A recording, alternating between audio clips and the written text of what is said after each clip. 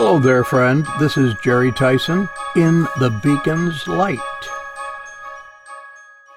Be sure to check out the booklet, Cost of Revival by Rob Linstead.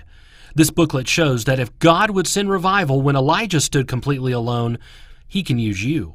Cost of Revival by Rob Linstead is available right now for a gift of only $5 or more.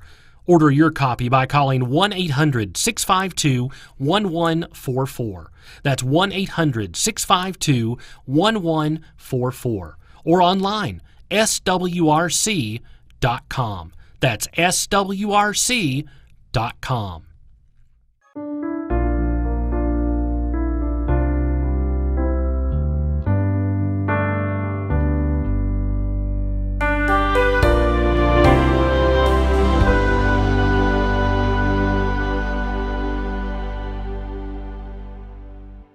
Hello there, friend. This is Jerry Tyson in The Beacon's Light.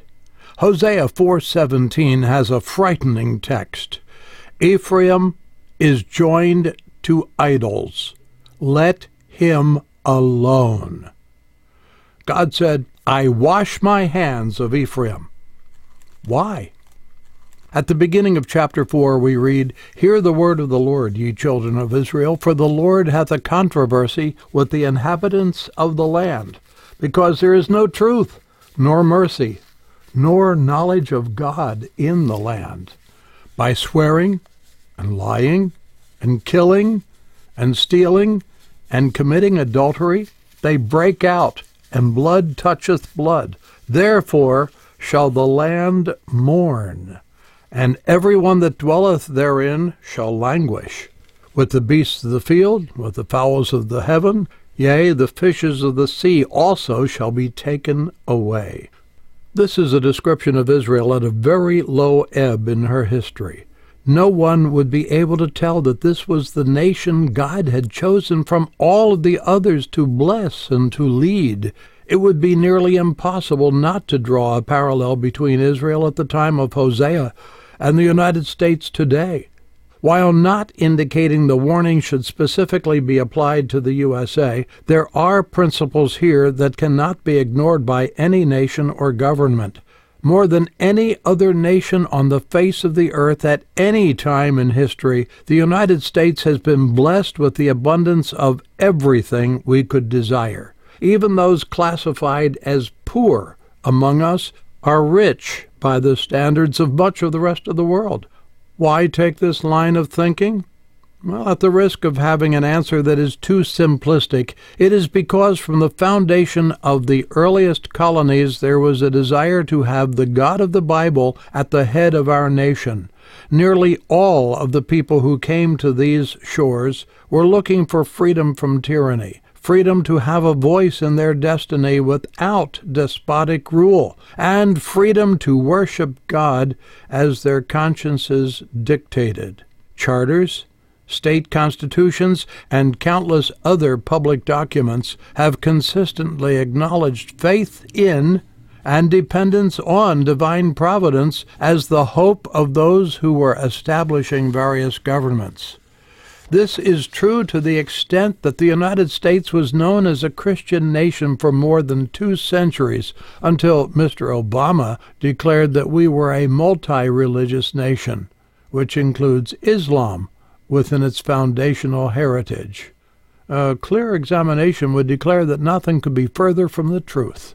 There was not one positive influence in the middle to late 1700s within our boundaries who was a Muslim. Sorry, Mr. Obama, you might want that to be true, but you are wrong. Hosea 4:6-10 continues the charge against Israel of old and can also be applied very easily to the United States at this time in history.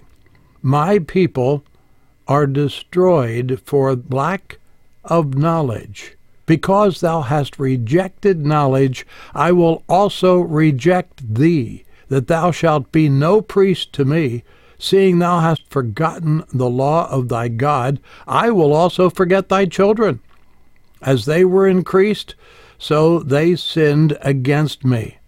Therefore will I change their glory into shame. They eat up the sin of my people, and they set their heart on their iniquity. And there shall be like people, like priests, and I will punish them for their ways, and reward them their doings. For they shall eat, and not have enough. They shall commit whoredom, and shall not increase, because they have left off to take heed to the Lord. Israel of old, with a minimal amount of written scripture available, had to rely on the prophet for instruction. When he was ignored and dismissed from the public square, knowledge of God decreased until it virtually disappeared. In the early 1960s, the United States Supreme Court ruled that God was no longer welcome in the public schools of the land. Most of the teachers of that time are now either long retired or no longer alive. Their influence is gone. The current classroom teachers are victims of the lack of knowledge of God's Word. 2 or 3 generations have gone through the school systems, never once hearing anything so basic as the 10 Commandments. Today there are gun-carrying police guarding the halls and metal detectors at the entrances to ensure weapons are not brought into the school. But since that day, the most basic declaration of God's law has not been heard within the walls of America's public schools. Again, in the text above we read, "Seeing thou hast forgotten the law of thy God, I will also forget thy children." Hardly a day goes by without news stories of young children committing crimes that defy the imagination, and of parents treating their own children worse than a stray dog.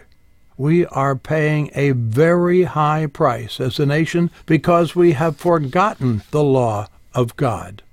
When Ephraim chose his idols, God said, in effect, "Okay, if that's what you prefer, that is what you will get. Just don't complain when the chickens come home to roost." Chapter 8, verse 7 is the formula. "For they have sown to the wind, and they shall reap the whirlwind." A banker uses a formula to compute interest on a loan. This is a similar concept in that sowing and reaping are linked. You reap what you sow, and you will reap more than you sow. Sowing to the flesh brings back a crop that in no way reflects God's desires for one's life.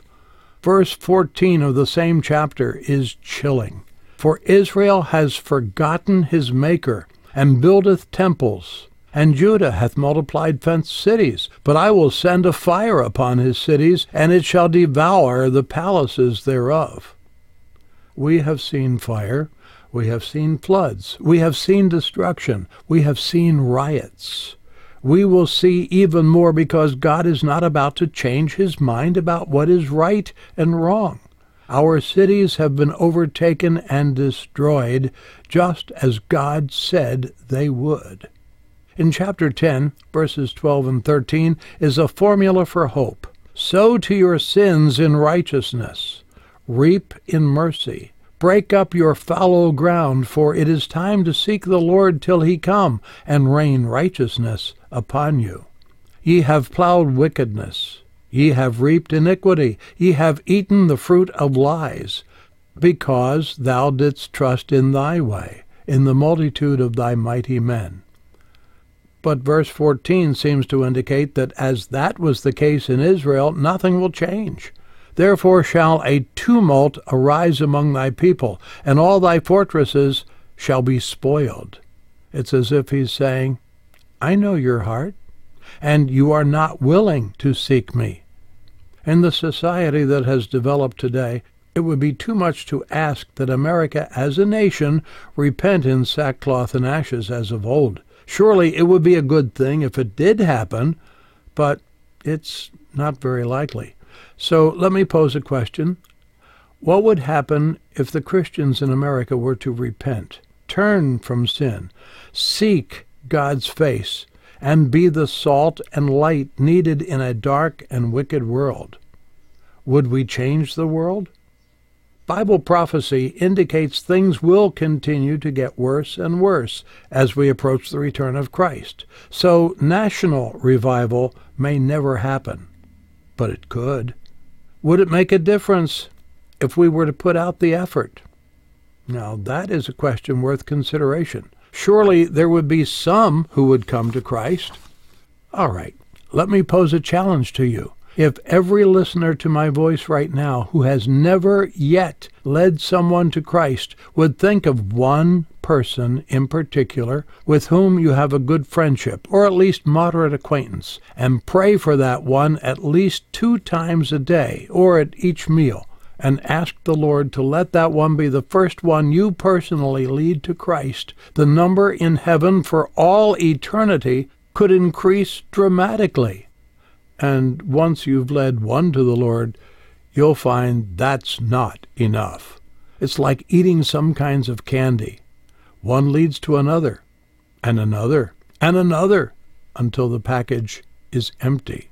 Any person who is convinced that God has done something real in his life is capable of being an effective spokesperson for Christ and leading a soul to the Lord. You are not too shy. You are eloquent enough. You can do it with the Lord's leading and guidance. Just one question remains. Will you be willing to be used of God? Your answer to that question will determine the result. May it not be true that God has said, as he said of Israel of old, America is joined to idols. Let her alone.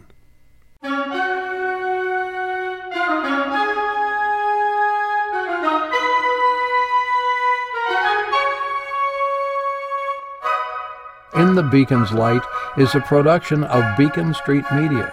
Feel free to contact us at www.swrc.com. This is Jerry Tyson reminding you that when we walk in the light, as he is in the light, we have fellowship one with another, and the blood of Jesus Christ, his Son, cleanseth us from all sin.